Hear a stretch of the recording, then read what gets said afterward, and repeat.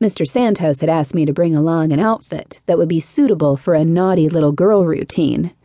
Even though I'd never gone to Catholic school myself, I had a vintage Catholic schoolgirl uniform that fit me perfectly. I figured Mr. Santos would get off on the religion thing, so that's what I packed for my change of clothes. I'd been getting steadily more into the idea of a three-way as the day approached. Anything that involved the unpredictability of Mr. Santos's lusty libido aroused my own sexual appetites. He was nothing like an average trick. So when I knocked on the hotel room door that afternoon, I was already horny, already sopping wet between my legs, until Mr. Santos let me into the room and introduced me to his woman friend.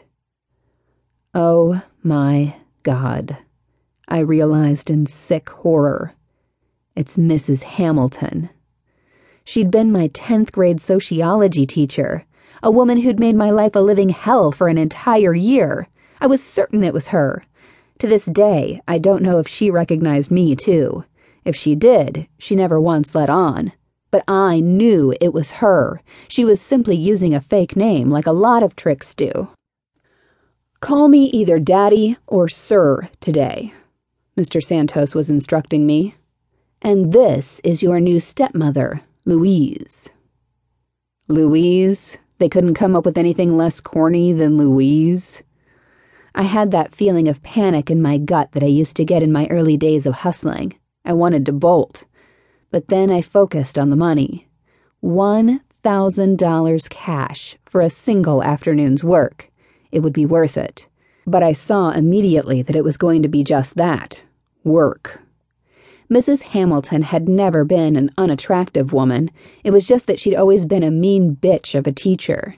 In my years since high school, she'd managed to stay attractive. She'd taken good care of herself. I figured that if she knew Mr. Santos, she must have money, too, and that always helps women stay good-looking. Yet it made me wonder why she'd chosen to teach at all. Perhaps for the sick thrill of tormenting teenagers?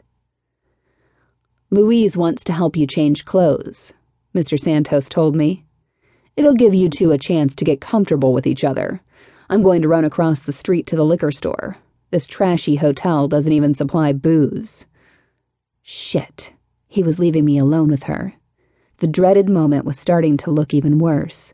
Not only would I have to get naked for Mrs. Hamilton, I would have to be completely alone with her while it happened. No horny Mr. Santos around to use as a buffer zone. When he was gone, she went right into her efficient teacher mode. "Come here," she said flatly.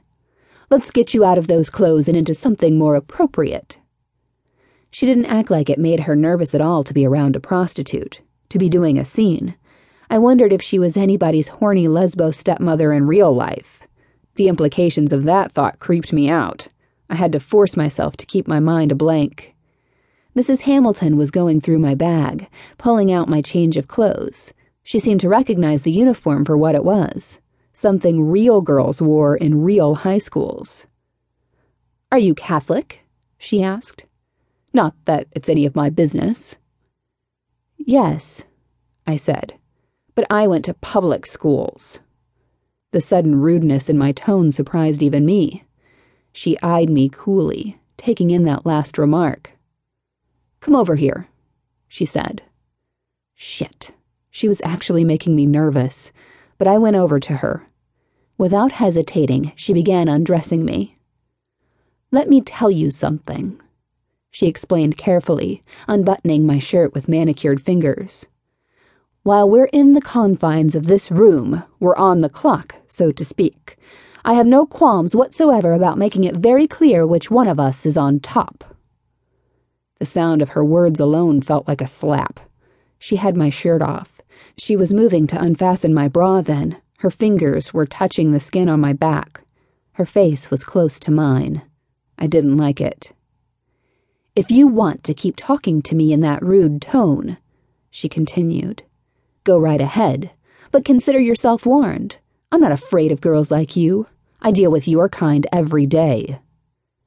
My bra was off. My tits were right there in front of her, my nipples shivering to stiff points from the sudden change in temperature. How many times had I bared my tits for strange clients?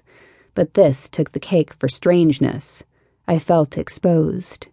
She didn't touch me, though. She barely even paused to look at my nakedness. She was already onto my tight jeans, unzipping them, tugging them down to my ankles. I was in that state of half-undressed nervousness when Mr. Santos came back to the room, carrying a fifth of gin and a large carton of Tropicana OJ.